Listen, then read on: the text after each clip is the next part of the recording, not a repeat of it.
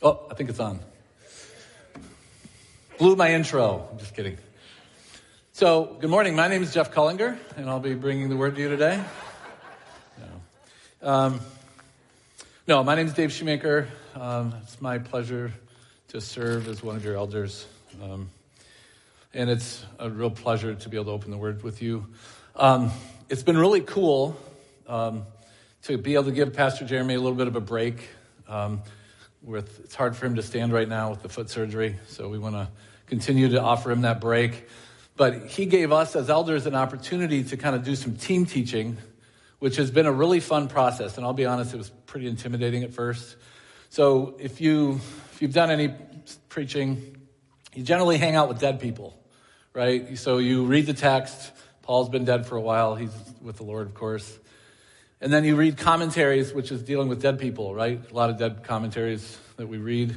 And then this was a new process for me, dealing with a message where you're actually in conversation with, and I was a little worried it would be like two people trying to drive the same car. I've got my left hand on the wheel. My wife has the right hand on the wheel. You know that's not going to go very well, right? So, but I'll be honest, this has been one of the most pleasurable preparation experiences I've had when I've preached, and that's mostly because Jeff, who I am not, is a really easy person to work with, very bright, knows the word well, and so it was a real joy to work with him. So the way it's going to work this morning is I'll do a little introduction here, talk about two of the points. He's going to come up, finish off the text, and then do some application with us. Of course, we'll kind of apply along the way as we normally do. But so that way when halfway through I walk out and he walks in and we do a high five. You're not too confused when that happens. So, so as I was preparing for this message, the text was assigned, and which was kind of nice. It means I didn't have to think about what to preach on. The topic came of contentment, and I couldn't help but think of a scene from a Disney movie, and this is a first for me. I've never quoted a Disney movie from the pulpit. It's not that I'm against it, not that I'm for it. I just haven't. But there's a movie that most of us are pretty familiar with called Finding Nemo. And Nemo is a little fish that gets stolen away from his family, and he's in an aquarium somewhere, and Dad is going to go find Nemo and bring him back. And there's a really, really fascinating scene where his father, whose name I don't even know, finds this other fish called Dory, and they somehow end up really deep in the ocean, so deep that it's completely dark, and they're not sure what to do. And off in the distance, there's a little tiny, what looks like a speck of light just glowing. And they're like, ooh, it's a light. And they literally start to get kind of mesmerized by this little light. Some of you know this scene, right? And they get mesmerized by this little light, and it's dangling, and the comment is like, ooh, it's a beautiful little light. And you can tell they're getting hypnotized. And as he goes, he sees the light, and it's, it's beautiful, and it makes me happy. And then the line that I love from that movie is, he says, it makes me happy, and that's a big deal, right? And so this fish, who's seeking after his bigger mission child, sees this little light dangling, and he's hypnotized by it. And if you know what's coming, you know what's coming here, right? Is all of a sudden they realize that right behind that fish is this huge skeletal-looking anglerfish. If you've ever seen a picture of an anglerfish, it's a scary-looking fish, and it's about to devour them. But he got lured into a way of thinking by this beautiful little thing dangling out here. And I can't help but think that contentment is a bit like that.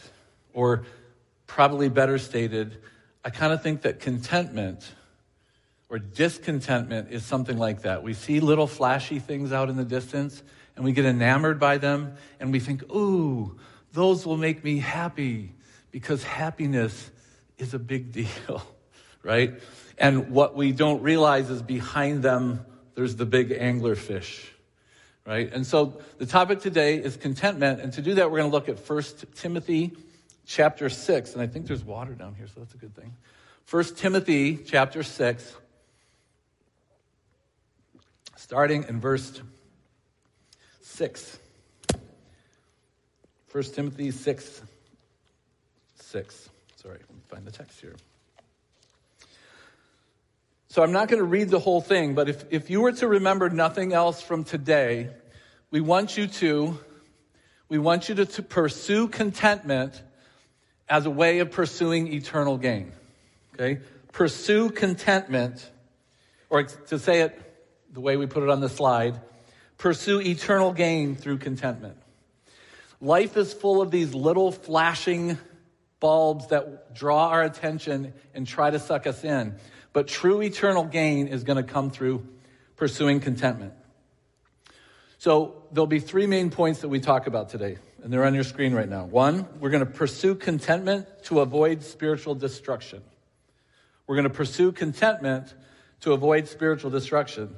And then we're going to talk about fleeing covetousness by actively pursuing God in Christ. We're going to flee discontentment and greed by pursuing Christ. And then this is where Jeff will step in. Jeff will help us understand that we need to learn contentment by living generously. We're going to learn contentment by living generously. So let me read the first section. We're going to pursue contentment in order to avoid spiritual destruction. Verses 6 through 10. 1 Timothy chapter 6 says this.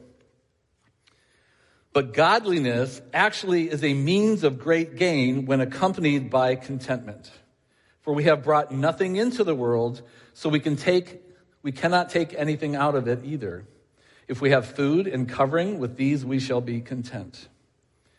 But those who want to get rich fall into the temptation and a snare and many foolish and harmful desires which plunge men into ruin and destruction. For the love of money is the root of all sorts of evils, and some by longing for it have wandered away from the faith and pierced themselves with many griefs. So this section we're going to talk about pursuing contentment to avoid spiritual destruction. But before we do it, I kind of want to talk a little bit, real quickly, about the definition of contentment. So I think there's a slide for this. Contentment, the Greek word is autarkeia there. And autarkeia, at its very base, just a word by itself, given no context, either it means one of two things. It's either something is sufficient, or it's the subjective feeling that something is sufficient for you. Okay, so the first definition, my hand is not a sufficient tool to cut a wedding cake.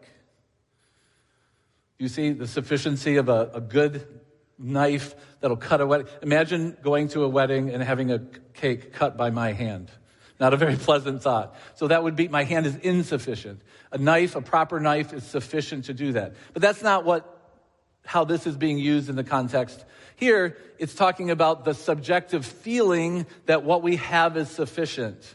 That's deep, isn't it? That's a really deep thing.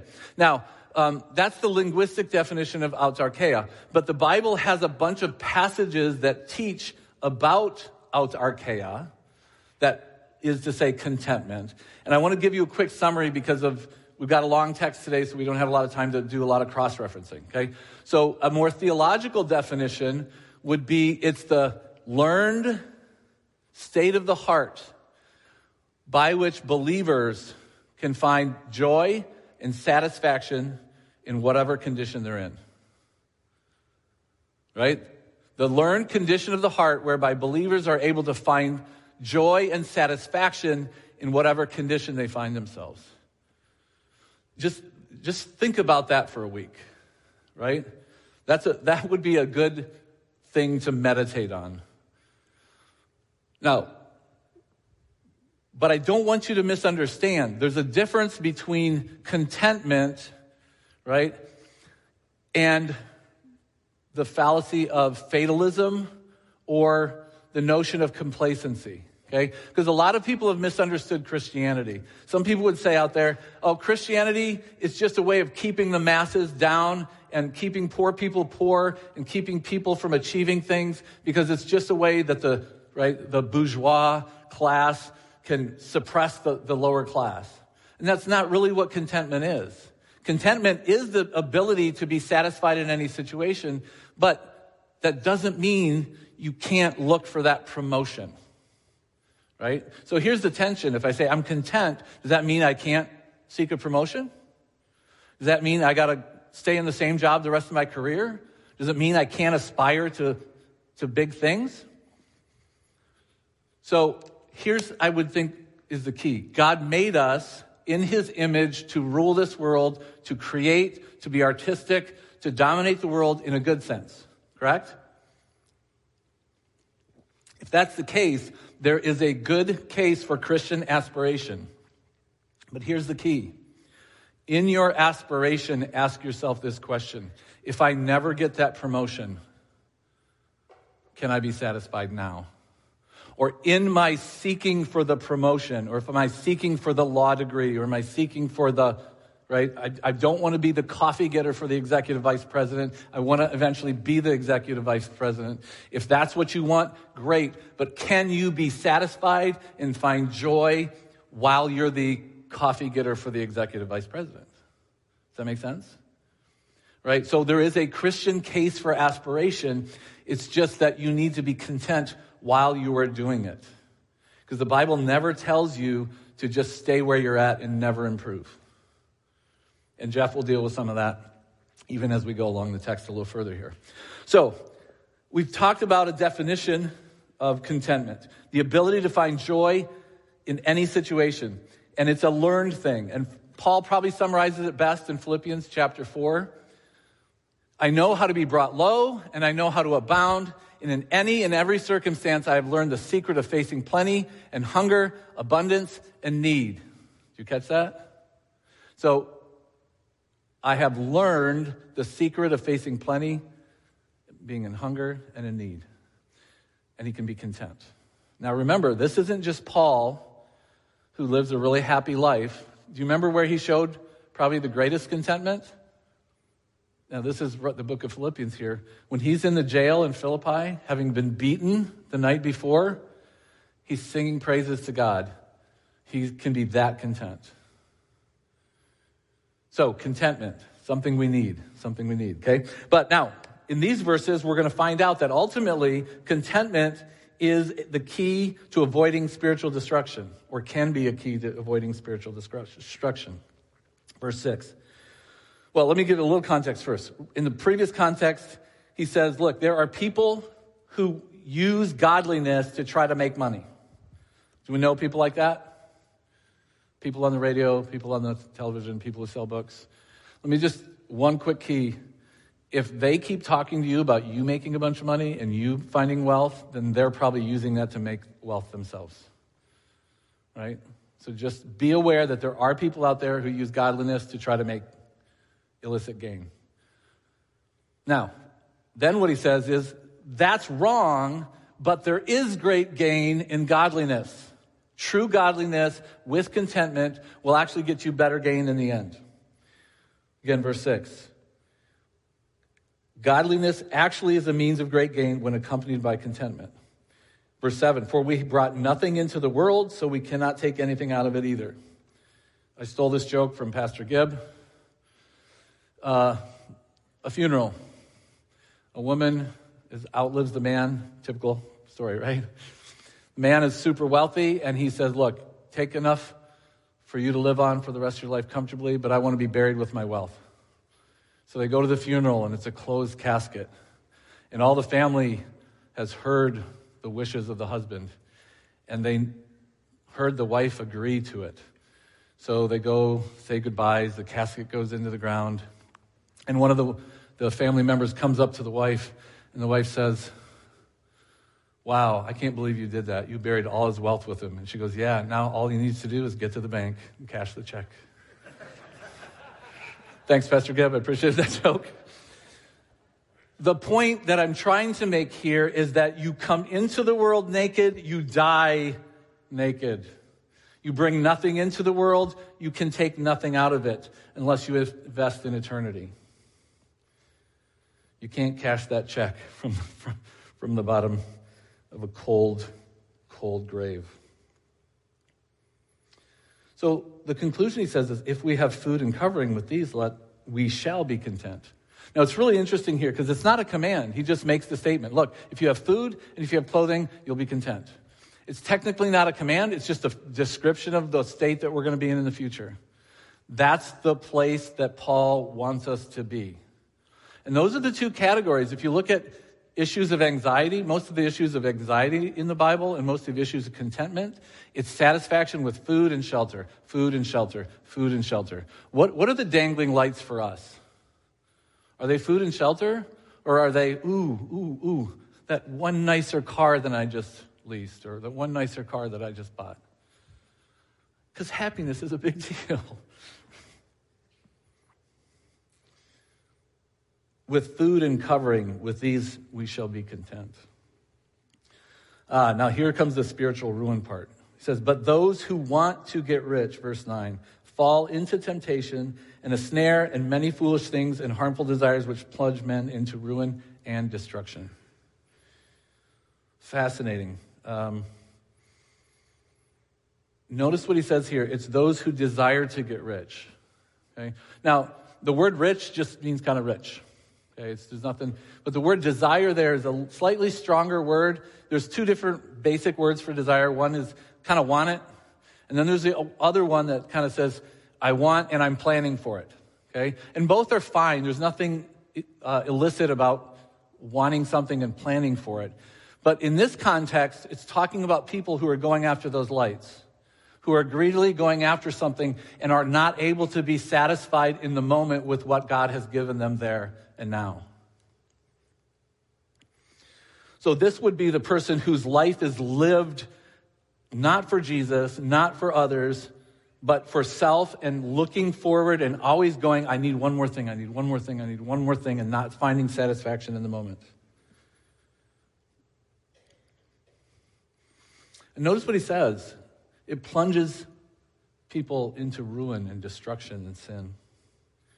Why? For the love of money is the root of all sorts of evils. And some, by longing for it, have wandered away from the faith and pierced themselves with many griefs. Do you catch that? Some people will even eventually leave the faith because of lack of contentment. You think that's a serious issue? I need to be satisfied with what God's given me. Yes, I can pursue. Yes, I can aspire to things. Yes, I can be responsible with my finances so that I can do better things in the future, but not at the expense of putting Christ first and not at the expense of finding joy and satisfaction with my food and my covering. So, which leads us to our second point, and I promised Jeff I would be done at a certain time, and I'm going to have to compress. Forgive me, so this next point is going to get a little bit shorter than I wanted to. So I may not hit every single part of the passage the way I wanted to, but kind of editing on the fly here. Our second point, right? We're going to first point, pursue contentment to avoid spiritual destruction. Some of you might be on that verge right now, and maybe God's calling you back from that point. So you say, okay, I want to quit doing that. How do I quit sinning? How do I quit sinning? We're going to get point 2. We're going to we're going to flee covetousness by actively pursuing Christ. You know, a lot of times in Christianity we say, don't do this, don't do this, don't do this, don't do this. And people are sitting there going, that's all I can think about, what I'm not supposed to do. How do I replace that? You replace that by pursuing rightness. By pursuing God, by pursuing Christ, by pursuing godliness. And that's point number 2. So, verse 11. But flee from these things, you man of God, and pursue righteousness, godliness, faith, love, perseverance, and gentleness. Fight the good fight of faith. Take hold of the eternal life to which you were called, and you made the good confession in the presence of many witnesses. I charge you in the presence of God, who gives life to all things, and of Christ Jesus, who testified the good confession before Pontius Pilate, that you keep the commandment without stain or reproach until the appearing of our Lord Jesus Christ, which he will bring about at the proper time. He who is blessed and the only sovereign King of kings and Lord of lords, who alone possesses immortality and dwells in unapproachable light, whom no man has seen or can see. To him be honor and eternal dominion. Amen. And you go, what does that have to do with contentment? That was a lot. Just stuff coming at you. How this ties in. He says this, avoid spiritual ruin by becoming content. And how do I avoid discontentment and all the sins that follow from that? I do that by pursuing godliness and pursuing God. And that whole end there, which is a whole section of praise to the Father, flows because when you are pursuing the good, when you are pursuing Jesus, you are ultimately pursuing Christ and the Father. And ultimately, that is an act of praise. And so it fits perfectly. So he says, actively avoid something by filling your life with other good things. Ultimately, filling your life with Christ and the Father. Flee from these things. Notice it's flee. That is a very strong word. It's Bugs Bunny out of there. It's to run away from. And often the picture is used of Joseph, right? Often the picture is used of Joseph in Potiphar's wife in the Old Testament, where Potiphar's wife is pursuing him, grabs his clothing, and he runs, even tearing the coat off his body to flee.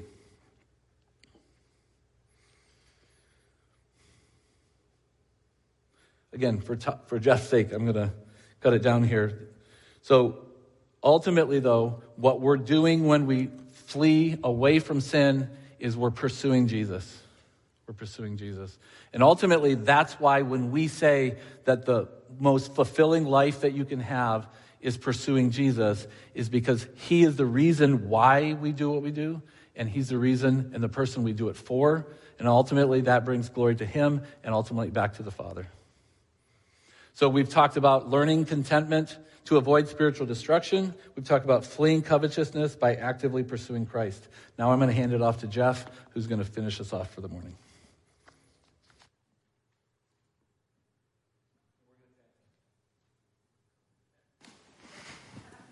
We've struggled a lot with how we do that. It seemed kind of weird, and I will tell you, all this last 3 weeks, I learned how to be content to work with Dave.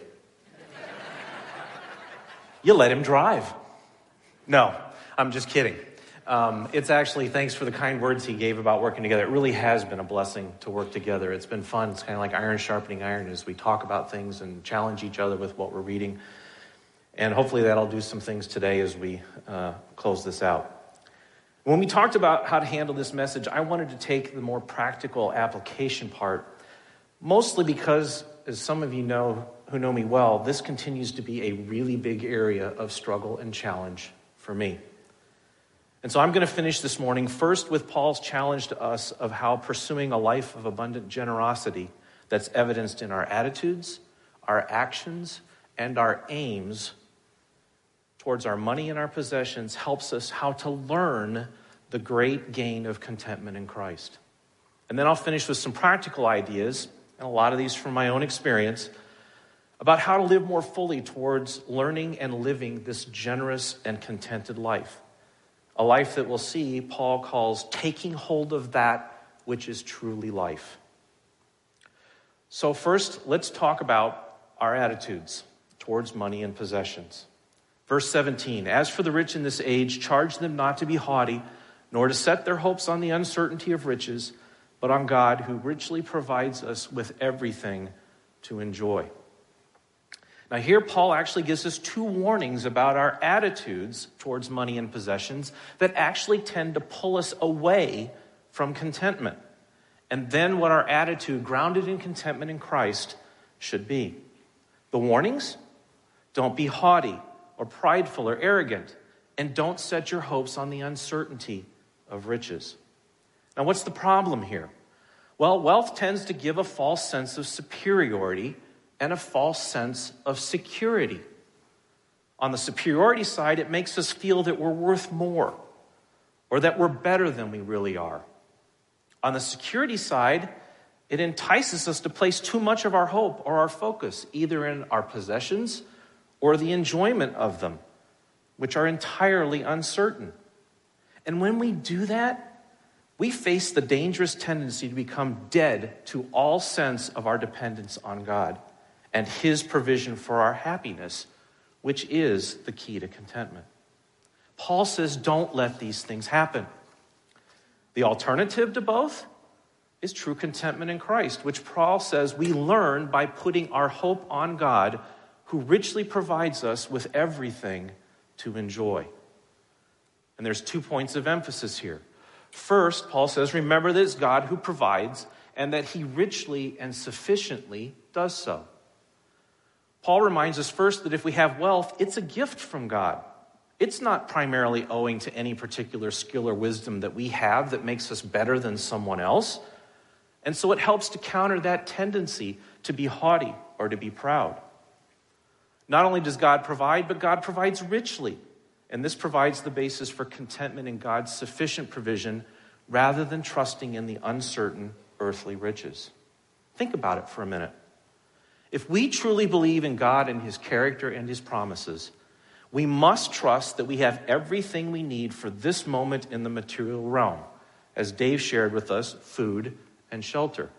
Because if we truly needed anything else, God would have already given it to us. And the fact that we don't have everything we might wish for simply means that in the eyes of God, it's not something we truly need, at least right now. And then second, Paul says God permits and encourages us to enjoy everything. This is in a sense an encouragement because Paul reminds us that a life of contentment in Christ is not necessarily a life of poverty or destitution. Rather, it's a life of joy and satisfaction. What Paul's saying is what Pastor Jeremy reminded us over and over and over again in Ecclesiastes. Contentment in Christ means gladly and thankfully receiving the portion that God in his wisdom and his goodness supplies to each of us. And then to simply enjoy it for his sake as a good and a sufficient gift to us. So our attitudes help us learn contentment.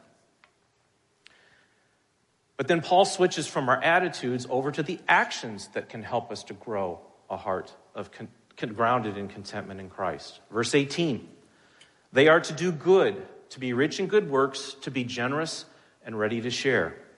And here he gives another 2 sets of commands. First, he says, do good and be rich in good works. Now here I think Paul is reminding us that it's not just our giving of money or possessions, but also our personal time and effort that matters. We're to be rich in good works, rich in good deeds, rich in acts of righteousness. You see, I think Paul realizes that for those with money and possessions, and this is true of me, it's often easier and more convenient to give of my money than it is of my time. And Paul starts with saying that God equally wants us to be engaged in real and personal and tangible ways with a very hurting and a very needy world. Why? Because personally helping others who have less, who are in greater need than me, teaches me and reminds me to be more fully content with what I do have rather than focusing on what I don't have. And second, he says, be generous and ready to share. Here Paul speaks of the attitude of our heart when it comes to all of our resources, our time, our talents, our treasures. Being generous has an element of giving both cheerfully and broadly. A heart that's open to the vast array of opportunities that God sets in front of us. Holding what God has blessed us with an open hand and not a closed fist. And being ready to share has the idea of both a willingness and an eagerness to act. Not reluctance, but willingness and eagerness. Collectively, these commands challenge our natural selfish tendency in our hearts. And they're also very practical ways, where Dave was earlier, about how to flee the covetous problems that come with too much focus on money and possessions. When we approach our money and our possessions with our hands open and our eyes up, looking around enthusiastically, expectantly for opportunities to share what we've received, that's when we best learn and experience true contentment in Christ. And so our actions help us to learn contentment. And then finally, our aims, verse 19. Thus storing up treasure for themselves is a good foundation for the future so that they may take hold of that which is truly life. Paul finishes in verse 19 with how proper aims for our generous attitudes and our generous actions help us to learn and experience contentment in Christ. So what are those proper aims that should motivate our generosity? Well, not unexpectedly for Paul, they're eternal ones, right? Store up treasures for ourselves and as a good foundation for the future. Paul, I think, is likely here thinking of Jesus' command in Matthew 16 to lay up for yourselves treasures in heaven. And I think in a similar sense, through our generosity here and now, he uses a second metaphor of building a foundation of sorts that will someday draw on forever in eternity. In worldly terms, it's the idea of somebody who lives in Japan and is getting ready to make a trip to the United States. What's their currency? It's the yen. How many stores in the United States are going to serve you when you walk up with yen, right? So what does he do? He goes to the bank. He makes a deposit in yen. He makes the trip to the United States. He goes back to the bank. He pulls it out in dollars, and now he has a currency that works in the United States. It's the same thing that happens when we invest in eternity with our time and our talent and our treasures today. He's saying that as we live a generous life towards others with our time and our money, we're really making deposits into a foundation of a heavenly retirement sort of account. And that is a deposit and a foundation that will, with certainty, when we get to heaven, pay great dividends, treasures in heaven that we will enjoy forever. But then what's the present benefit, or is there a present benefit or effect of those ultimate aims, those heavenly aims? What's the effect of that generosity? Again, it's contentment. Paul describes it here as taking hold of that which is truly life, or in some translations that I like even better, the life which is life indeed. Now, I want to illustrate this present life of contentment in Christ through the daily bread picture by Michael Beck. I've used this before. You've seen it before. But I use it because I think it so well illustrates the contrast between the life that we all too often live and the life of real contentment in Christ that Paul wants for us and God wants for us. And I believe what primarily means here is that generous Christians who take a seat at the table with Jesus, who let go of their money and their possessions, who are rich in good deeds and generous and willing to share, who set their sights on building an eternal foundation, who store up treasures in heaven, they discover a quality of life right now, today, that those who are more stingy, who continue to hold on more tightly to their time, their advice, their money, their possessions, never know and never experience. Brothers and sisters, Jesus is calling us to join him in just such a life of contentment. Not just someday in eternity, but right now. And through a life of generosity that's filled with adventure and excitement and joy. That is the kind of life that's truly life. That is the kind of life that is life indeed. And so the aims of our generosity likewise help us to pursue contentment. Now, if Paul has moved you like me to desire that kind of life, the question becomes, well, how do I do that in practice? I'd like to close by offering a few suggestions to consider. And in suggesting these, know that I am speaking in part from personal experience and otherwise because I am preaching to myself. Because this is probably one of the biggest areas of struggle in my life. And as I explore that, I want you to know my focus is not so much on asking you to start or increase your giving to Midland Free. Rather, it's simply to ask you to see where God may be nudging you forward to be more contented and generous stewards of what he provides, however and wherever that may be. So 3 points on application. First, learn contentment and generosity by truly trusting in God's promise of provision. In the end, for many of us, and it's true for me, our level of contentment and resulting generosity, it's primarily a faith issue. It's a trust issue, a heart issue, a lordship issue. I know that all too often, if you go back to that picture, all too often I jump out of that seat at the table. I succumb again to the lie that I've got to hold on to my money and possessions because I've got to plan for every contingency that can happen in my life. And when I do that, I lose contentment in Christ. And I again become afraid, and I become reluctant, and I become stingy, and I don't give as generously as I might or should. Why? Because I'm not trusting him anymore to meet my needs, either now or in the future. And for those of you who struggle with this like me, I want to take us back briefly to the 2 Corinthians three-tiered fountain that we looked at back in May, and it'll come up on the screen. Now remember this?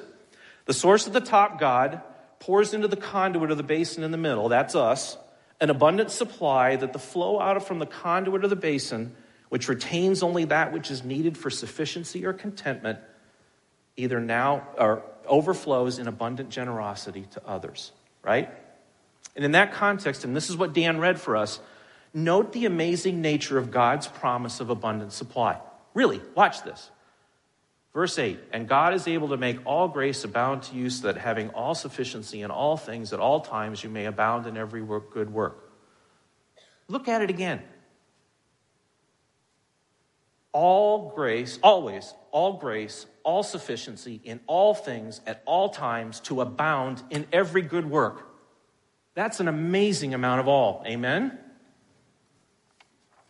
So the question then is whether you and I really trust God's character and his promises to take that step of faith, to let go of our money and possessions, and to sit at the table fully content in Jesus and God's promise of abundant provision. If you are still struggling with that, I implore you, I urge you to do business with God on that issue. There is so much abundance, so much joy, so much contentment waiting on the other side. It just takes some faith and some courage and some trust in God's promises. Now, second, our other application, practice contentment by learning to better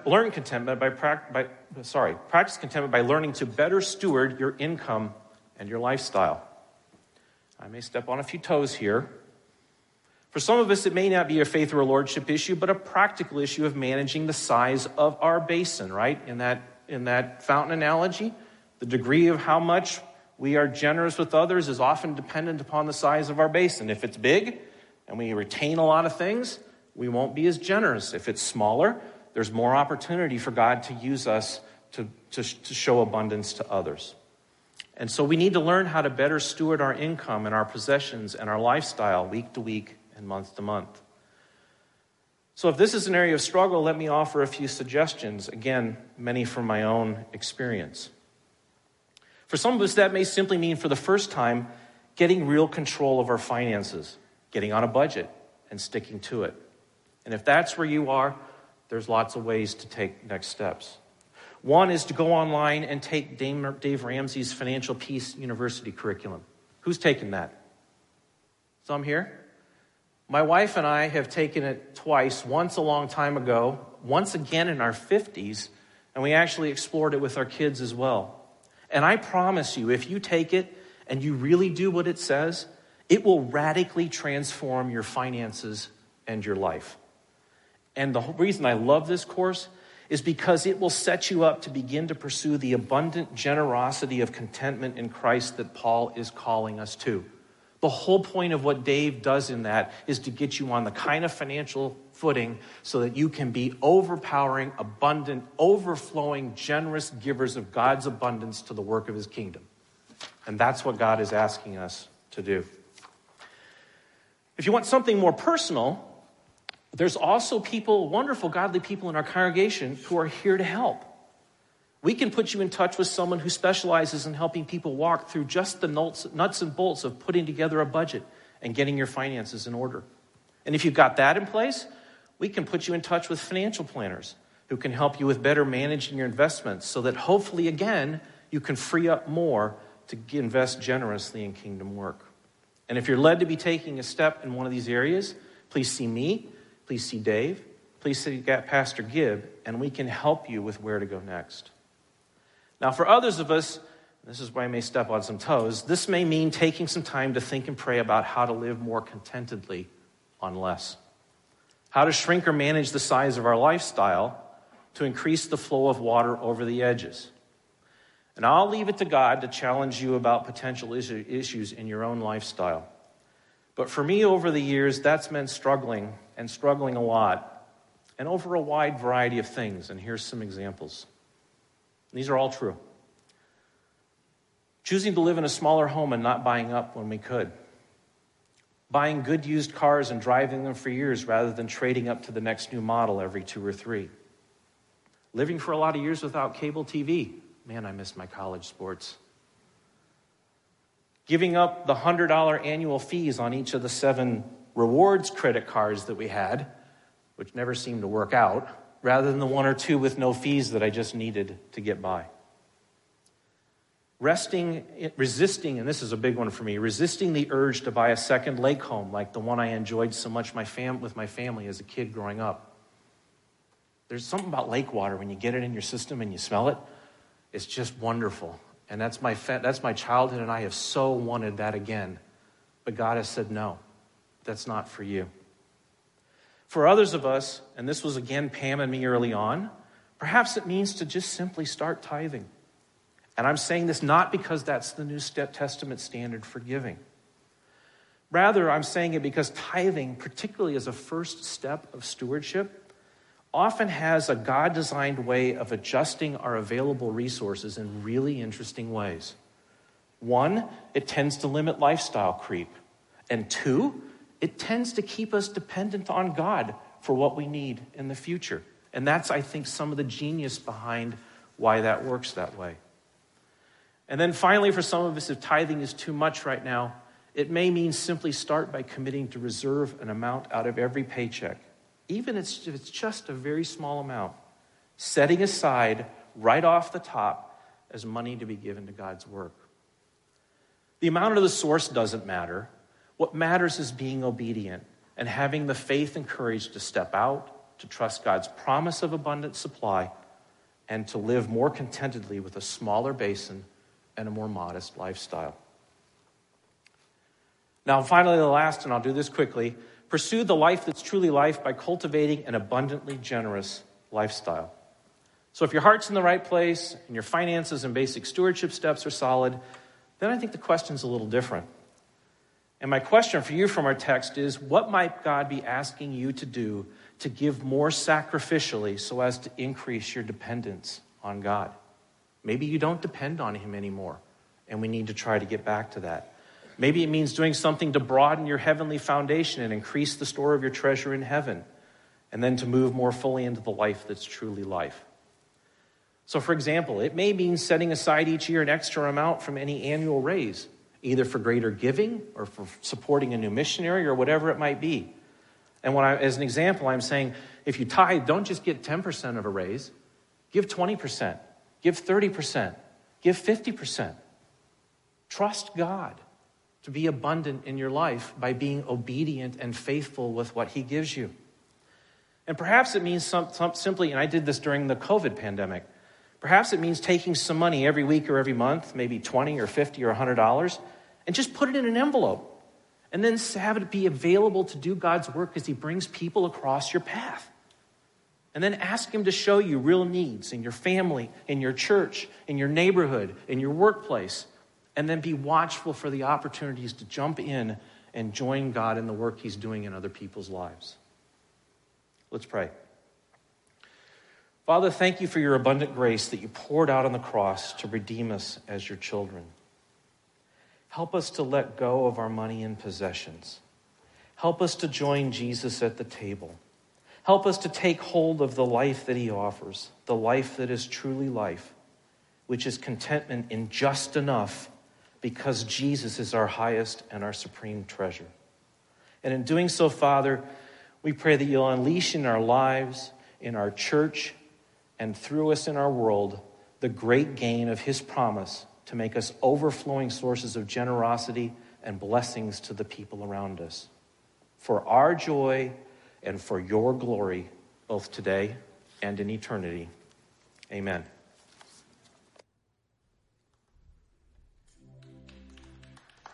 Thank you, Dave and Jeff.